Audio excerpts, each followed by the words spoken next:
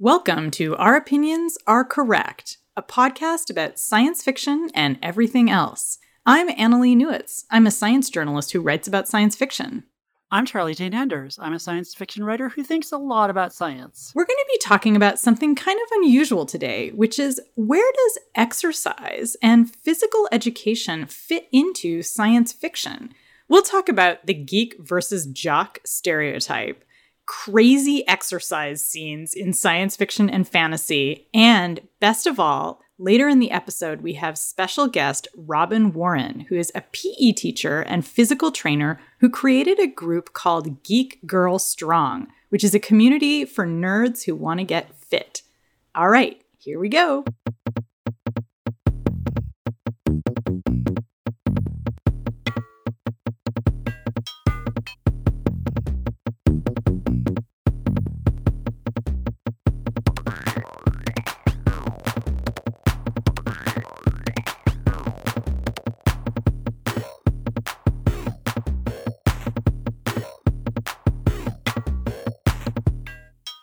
We actually had the inspiration to do this episode because of a tweet in early April from Jonathan Corman, who's a friend of the show, who wrote about his horrible experiences in PE. And he was responding to someone named Adrian Bott, who was saying how PE teachers can wreck your health because they are so punishingly cruel. And Jonathan wrote, I have bottomless rage at having been forced to spend about 1,000 hours of my life in physical education classes that did not teach me how to stretch, train, or even lift a heavy box properly, but did teach me to hate exercise. He got about 20,000 likes, 5,000 retweets, hundreds of responses from people who were saying they'd had the same experience. You know, they had just been so turned off by PE class that they just became alienated from their bodies. And I think this is something that's really common, certainly among, all people, but especially in geek and nerd communities, fandom communities, communities of scientists, certain kinds of scientists. And it really fits into this geek versus jock stereotype, which I want to trace back to the early 1980s. And here's a clip. Well, anyway, college is a whole new ballgame. Oh, yeah. People judge you differently than they did in high school. Nerds!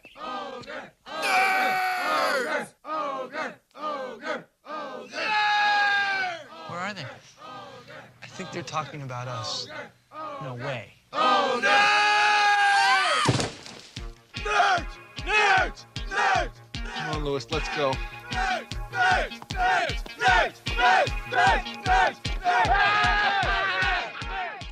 So that's a clip from Revenge of the Nerds, that documentary about 1980s culture.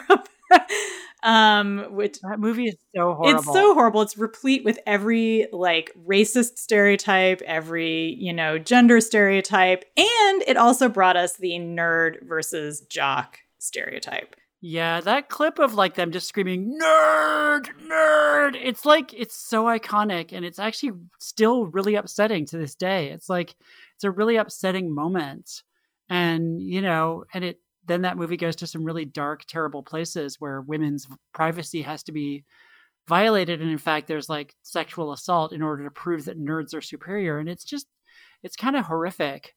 But that is kind of the root of a lot of these stereotypes. It's kind of amazing. Yeah, it's probably not the cause. It's just one of the most iconic expressions of something that really goes back kind of far in our pop culture, which is this idea that if you're a smart person who's really interested in, mental pursuits, whether that's dreaming up starships or dreaming up stories about starships, that you just can't be physically fit. That you're just, you're not able to do physical stuff. And, the whole trope of Superman's character, which, comes out in the 30s, is that no one could possibly believe that Clark Kent is Superman, not because they don't basically look alike, but because Clark Kent is so nerdy and weaklingish that, how could he be this big, strong guy with rippling muscles and, laser eyes? I guess the laser eyes came later, but you know what I mean? So I think that the geek versus jock, showdown in Revenge of the Nerds is really just playing on something that's been going on for a while, at least in the United States, this kind of nerd jock split. And you still have like shows like Stranger Things, which are, of course, in reference to 1980s shows, and it is set in the 1980s, where you really see this kind of reviving of that idea that like the people who are the nerds are these like kind of dorky, people who are not physically fit and like have asthma, or they're like overweight, or like, which is of course coded as bad. And and there's a lot of fat phobia in those kinds of stories. There's a lot of fat phobia, generally, I think, in science fiction and fantasy. A lot of jokes around it, and I think that is also, we have to recognize that is also part of this whole trope, that like nerds are fat, and that being fat means that you're not in shape, and therefore you're ugly and bad and a social outcast. And there's this idea that you can't be fat and be in shape and exercise, and that fat people are people who don't exercise, which we all know is not true. That's right. And so I'm wondering, how does this whole trope in sort of superhero stories and a lot of science fiction of kind of working out and training up for your job, like how does that fit into this, Charlie Jane? Like there's so many stories, like everything from Hunger Games to The Matrix, where like our hero suddenly knows kung fu, or like gets really good at shooting stuff. I was going to say, like in reference to superhero stuff, because you mentioned Superman, I feel like a lot of these things, part of why superheroes are such crack is because they do really play into that. Both Spider-Man and Captain America start out as these skinny dudes who are really nebbishy and kind of nerdy.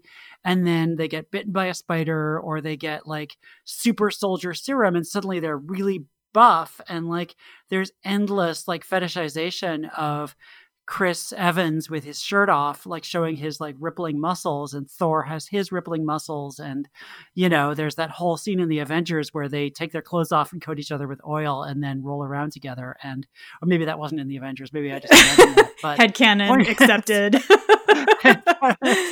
Well, also I was going to say, like riding on top of that, there's that whole arc where like in the movies, Thor gets fat. And it's like, oh God, yeah.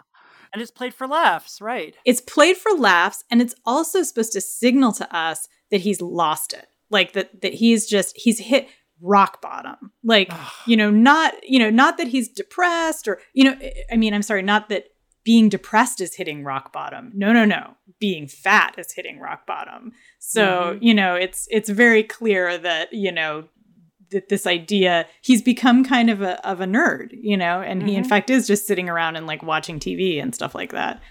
I feel like we could do a whole episode about the fat suit in speculative fiction and how it's frequently this horrible signifier. Like Battlestar Galactica did the same thing, where in season 3, I think, Lee Adama suddenly gains a lot of weight, and it's like, oh, he's not the hero anymore because he gained weight. And it's just like, what the fuck? Yeah, why is that? Like, suddenly because you weigh a little bit more, you're unable to do anything. So it's very, it's a recurring thing. And at the same time, even though, superhero stories and science fiction are still classified as geek genres, there's a giant fetishization of working out in the shows. And we have a clip here from Arrow, where Arrow is doing, this was recently introduced to me, by the way. Charlie Jane showed me a bunch of clips of workout scenes from Arrow, where Arrow is doing something called the salmon ladder. Yes. And so here's what happens in that scene. How does he do that? It's all in the core. So, Curtis, I'm guessing this wasn't part of your Olympic training.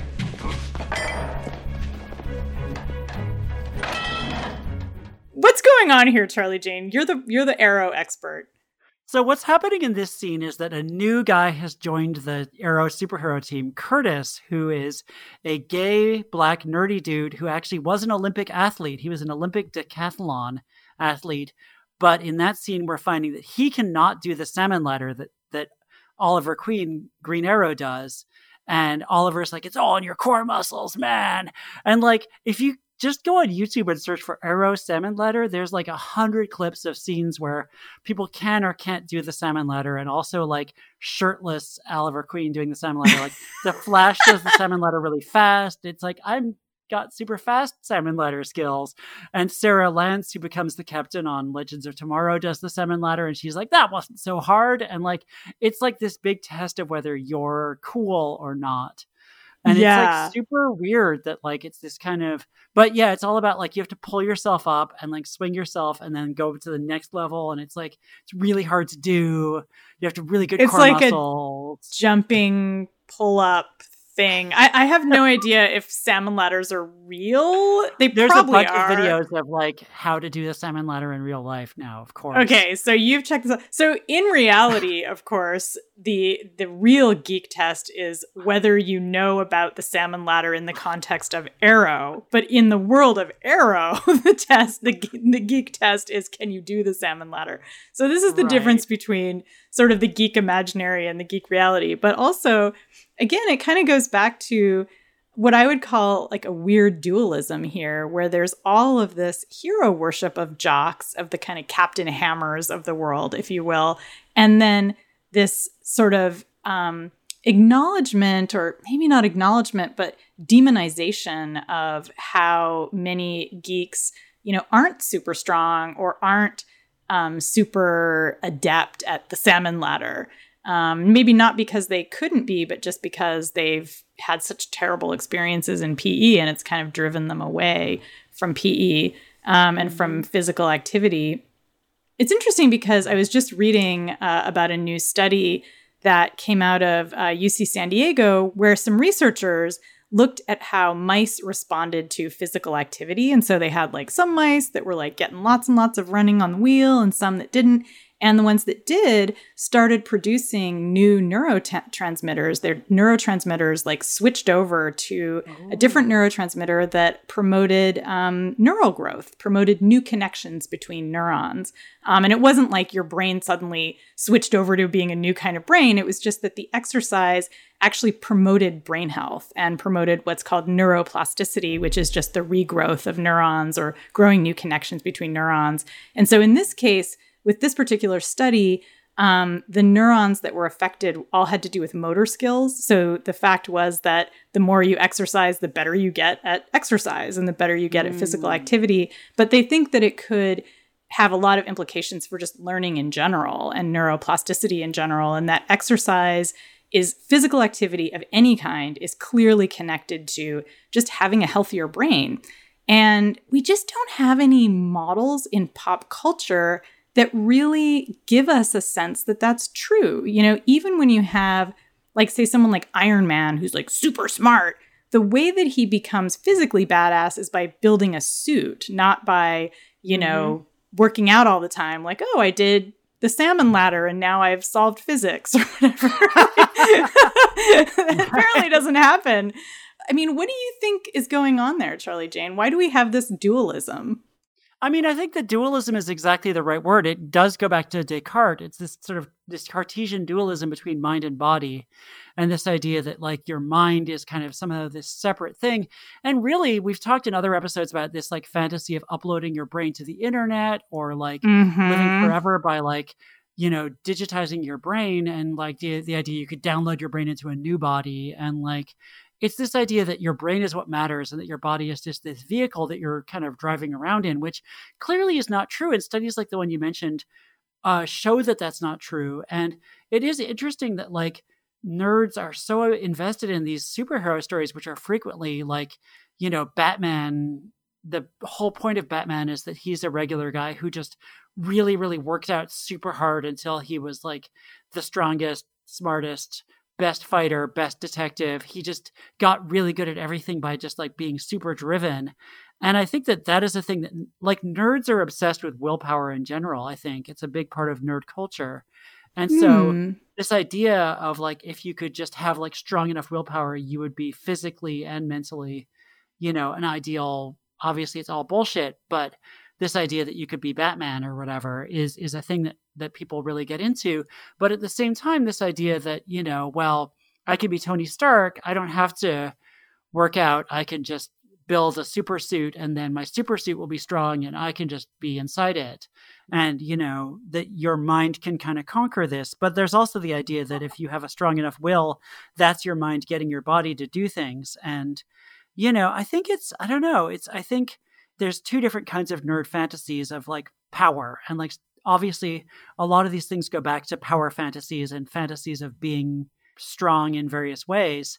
Yeah, so it's sort of the fantasy of mental power, the fantasy of physical power, but we never see them being integrated. It's either that you use your mind power to like conquer your body in some way, like either through training or through having a super suit, or you're just, this amazing, hunk of meat. And if you're an amazing hunk of meat, one of the things that I think is interesting that we see again and again when we have these characters who are the hunk of meat characters, they often have a sidekick who's the nerd character. Like the show Person of Interest is a perfect example where we kind of have like the meathead character and like the mad scientist character. Or you have like a show like Alias where there's like many shows like Alias. Like let's just say Alias is the template. And there's like always like the nerdy dude who sits at a table and like all he or she ever does is use a soldering iron maybe. And like, actually like it usually is a dude, and it's really only quite recently that we've started to have that character be a girl. And like so occasionally... Yeah, or like Warehouse 13 has like a female nerd character. That's right, and I love her. Who basically is exactly the dude character from Alias, but now a cute girl with colorful hair.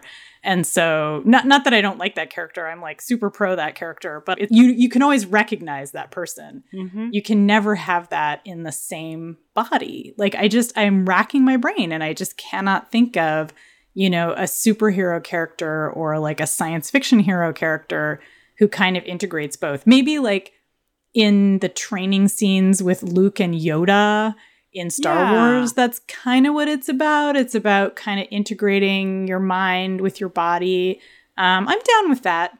I think superhero stories are full of people who start out as the nerd sidekick and eventually get to graduate to become kind of a badass in their own right. I think that that's a common arc in superhero stories. And in fact, Curtis, the character that we heard failing to do the salmon ladder in that clip, he becomes a badass in Arrow, and he becomes one of the most badass characters on that show. And he kind of starts out as like the nerdy, geeky guy who's like, oh, this is just like this comic book or whatever. And then he kind of slowly gets there. I wanted to bring up like another kind of, obviously we're getting a lot into superhero stuff, but I wanted to bring up one of your favorite characters and my favorite characters, the Incredible Hulk, who is the kind of archetypal skinny nerd who becomes muscly. And when he's muscly, he can't be smart. He has to be like Hulk smash. And one of the central concerns of the Hulk comics and recently of the movies is, can the Hulk ever become smart? And can he ever be as smart in his like big muscly body as he is when he's skinny? And, over and over again in the comics, he gets to be smart and then he loses it somehow. In the Bill Mantlo era, he becomes really smart, but then he can feel his intelligence starting to slip away every time he hulks out. And then in the movies, there's Professor Hulk, who's like the smart version, but it's never permanent and it's never really stable because there's this idea somehow that like, you can't really be the Hulk and be really smart. Like it's never going to last. Yeah. The two things just can't go together. Like it comes back to the dualism. Like you're either really one or the other. And if they do mix, maybe there's some kind of danger involved. I feel like there's a lot of supervillains who are kind of really smart and really strong at the same time. And that's like Doc Ock is an example. Although he's only strong because he kind of like Iron Man. Like Iron Man, builds himself an exo arm set of arms.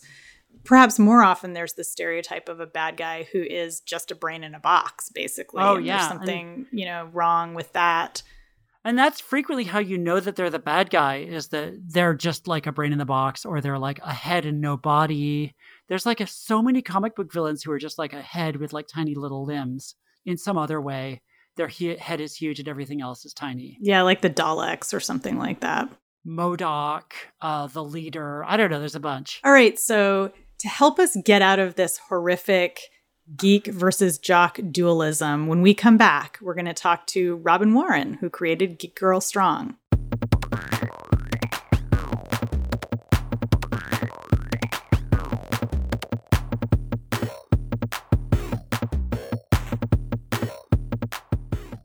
To start out, why don't you just tell us what you do? My name is Robin Warren. I founded the wellness community Geek Girl Strong about 5 years ago after being a New York City public school PE and health teacher for 5 years. And basically with Geek Girl Strong, I take women and non-binary people who feel like they don't really have a space in fitness and bring them all together through their shared geeky interests to do really cool workouts and generally take care of their well-being by eating well and, talking a lot about mental health and how we can be our best selves. That's awesome. That's amazing. We've been talking a lot about how in pop culture, there's this big geek versus jock divide, which is obviously ridiculous and artificial, but it's kind of stuck in our heads. A lot of us grew up with it. So how do you bridge that divide? Like, how do we get from thinking of those two things as opposites to kind of integrating them? I think it's just realizing that no human actually lives in any one box. It's something that motivated me to start Geek Girl Strong because I saw it in a lot of my students who were socialized as girls and young women, where they would make it to about the 7th grade, and then it seems like they felt that they had to choose one of 3 boxes, which was to be kind of a tomboy and athletic and still really good at PE, to be really attractive and take care of their appearances and their relationships to other kids at school. Or they were going to be like a geek and a bookworm and to themselves and only worrying about their grades. And I think that just having more examples, for one, always helps. But also just remembering that we're all geeky about different things. So in the same way that someone dresses up in cosplay for a convention, I look at sports arenas and see lots of people in cosplay of their favorite athletes. And you have to dress up in cosplay to play sports too, right? Exactly. It's not, Absolutely. I mean, it's true. People do wear football jerseys all over the place, but it's Yes. different from putting on your armor and your helmet and your tooth Right. guard and all that kind of stuff. Yeah. And, I've heard a lot of really big physical sports fans who are really confused by esports or by gamers who are doing live shows and live tournaments. And I don't actually understand the confusion because they're doing things that I can't do just with a controller instead of with their entire bodies. Mm-hmm. And that's also physical too, right? There's a huge component of motor control that goes into that. So it's not totally just sitting at home. No, it's not. And so what do you find is the biggest obstacle that people who have been geeks or people who identify as geeks face when they try to take the plunge and get fit? I think the biggest thing for anyone, and especially for people who, grew up as a geek, is having moments of success with movement. So this is with anything, but especially if someone was a child who never felt successful or never felt rewarded or recognized for what they did in a PE class, for instance, then why would they have good feelings around moving their bodies? And why would they think that's something that's open to them? So I always say that giving kids especially, but anyone, a point of entry in which they can succeed at it, especially for a child who is just experiencing certain types of movement for the first time, if they're not given a space in which they can succeed at it, they're not going to have any reason to go back and do it again. Yeah. And it's the same exact thing for adults. So how do they start? What's an example of how you get people to be like, oh, I can do that? What do you start with? Or does it depend on the person or? It totally depends on the person if I'm working with them privately, but even on a larger scale, I've found that, for one, using fandom as a theme So before we were all at home, the last in-person event that we had was a Birds of Prey themed event. Nice. Yeah. So during the workout, I had them kicking x-ray sheets. So it makes like a really loud banging noise when they kicked it with their foot. And that was a part of the workout. And they were working together. And it didn't really matter how hard or how high they were kicking. They just had to get their foot on this, plastic piece of sheet from an x-ray that anyone can really order. And it made this really cool sound. And then we had other stations where they were swinging what we pretended were bats down at an enemy or throwing balls at a wall that had targets on it. And so all of these things that I do with people, we have what we call a strict movement, which would be the highest level. But then at every single event, I make sure that I show at least one modification for every single movement that we're doing to ensure that every person has a movement that works for them that day.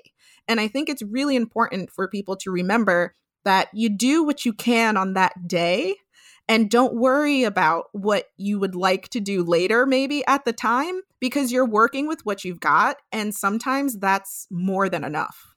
Yeah, that's one of the things I love about yoga is that in yoga, there's like the position you're trying for, but then there's many, many steps along the way. Absolutely. And it's like, exactly. Today, maybe you just get into like one little piece of it. And like, next time, try some more. So yeah, you try a little bit more. I feel like one of the big obstacles for geeks in getting interested in physical activity, and this kind of goes back to PE class, is that we're taught about physical activity through competitive sports.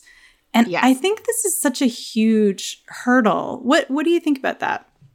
So I actually recently, I do this all the time. I go on rants about how when I was a PE teacher or a physical education teacher, people would kind of look down on me in a way. And I found that I get a lot more respect now when I introduce myself and tell people that I'm a wellness professional or that I have a wellness business and that I run it myself than I ever did as a PE teacher.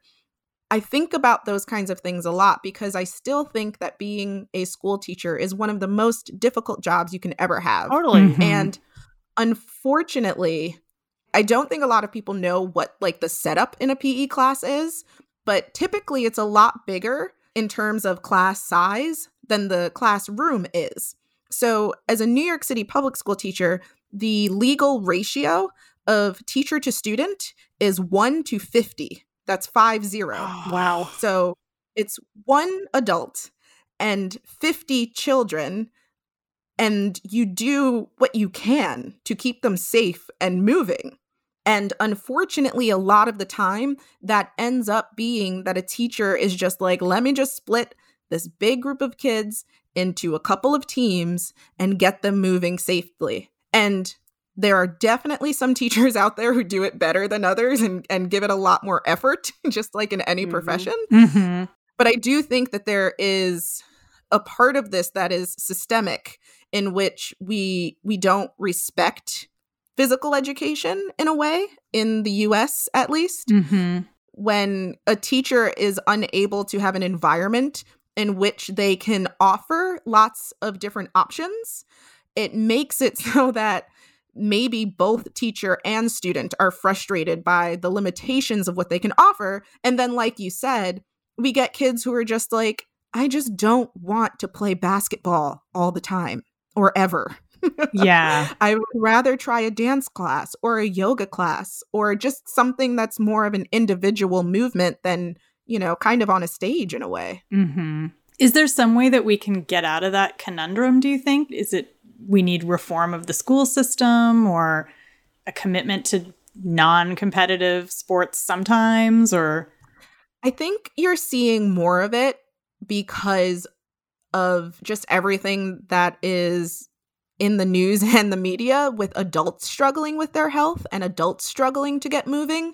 So I think it has, in a way, trickled down to schools in which parents, because they're more likely to listen to parents than the employees of the school, but parents are advocating and saying, my kid hates PE, but when they're at home, maybe they have an interest in something else. And also because parents are having to pay a buttload of money to send their kids to other physical activity options than they're able to get at school. So I think you're right. I think some of it is totally just needing a reform of how we look at physical education and how it's treated. Just as a quick add-on, for K through 6th grade students, so that's our younger student population, teachers actually no longer need a physical education certification to teach PE to kids that are that young. Huh. Wow.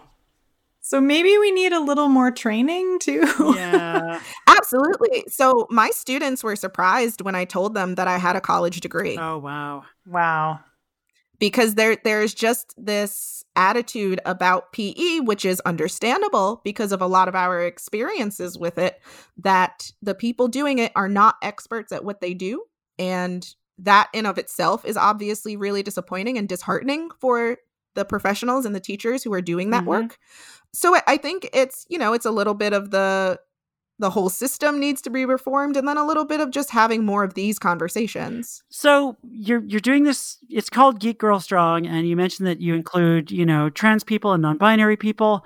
And part of what turns a lot of us off exercise, I think, is this idea that we do get from pop culture and science fiction, in part, is that it's this very macho thing, that it's very like, it's tough and it's manly. And it's like for people who are like, that it's sort of got this gendered component to it. Absolutely. How do you take physical education away from that kind of like super macho attitude? I think, like, to really get down to it, I think it's super helpful that I am a Black woman who's under 5'5", because I'm just not, like, when people see me, they would have never thought that I was a PE teacher. So just in who I am, I think allows for people to see another example of what health, wellness, and fitness can be. And when I share all of my own interests in different kinds of movement, so, when they were open, I was at the gym and lifting really heavy, but I'm also really into pole dancing, and I teach people how to do that as well. And I just try to tell people that if they can find movement that feels fun to them again, like how we didn't know or care if we were exercising or not when we were playing tag with our friends, that is movement. And I think a really big component of making sure that people know it doesn't have to kind of be like the meathead at the gym in order to be fitness and healthy is just to redefine our definition of exercise and realize that it can include so many different things. It sounds like you're kind of a movement geek. And so what do you geek out the most about in the world of movement? Oh, I've been dancing since I was 3 years old because I'm an only child and my parents wanted me to be socialized like a normal kid. So I was sent into movement classes very early on. Also because I was a child in the early 90s when MTV was becoming really big and my mom was a really big fan. So she always had music videos playing and I taught myself a lot of the dances from the music videos. So that is like a huge geeky thing about me, is that I probably still know a lot of music video choreography that I could probably use for something else in my brain. Now you have to learn all the TikTok dances. That's like, I do feel kind of like an old fuddy-duddy that I don't care about though. Yeah, it's like, I remember when it was just TV. Yeah, I know. So I really love movement and dance, and I did really love sports, but I tended to excel and enjoy dance. I did cheerleading for a long time as well because my school didn't have a dance program. So I was like, oh, I'll do that. And I really used and still use movement as probably my primary coping mechanism. I talk a lot about mental health and how movement is like one of the primary ways that I kind of treat my mental health and my mental illness. Okay, a final geeky question for you, which is, do you have a favorite scene in science fiction or superhero stories where people are doing exercise and working out? So I don't think I have a favorite one, but anytime there is something athletic, I get really excited because it's just all of my worlds coming together. Anything with like a training montage, they're so corny, but I still love them so much. Yeah. We were talking about the salmon ladder in Arrow. Oh, yeah, that's so good. So Quidditch would have been my favorite class, without question. I liked the Hunger Games parts when they like had to show everyone what they could do. I guess more recently, like what just happened was with the Birds of Prey movie. I went to see it with a group of women and non-binary people.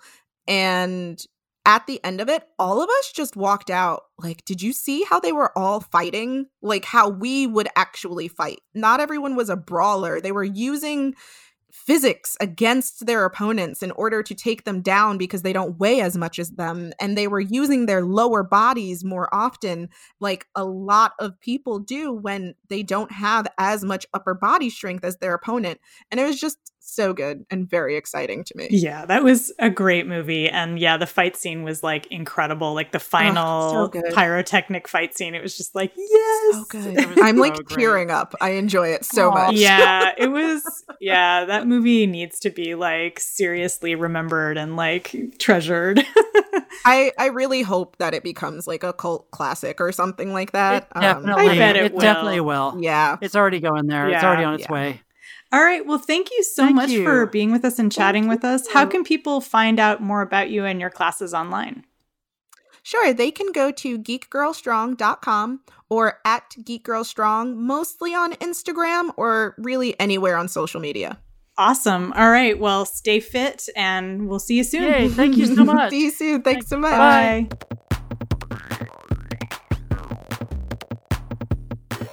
You've been listening to Our Opinions Are Correct. Thanks so much for being here.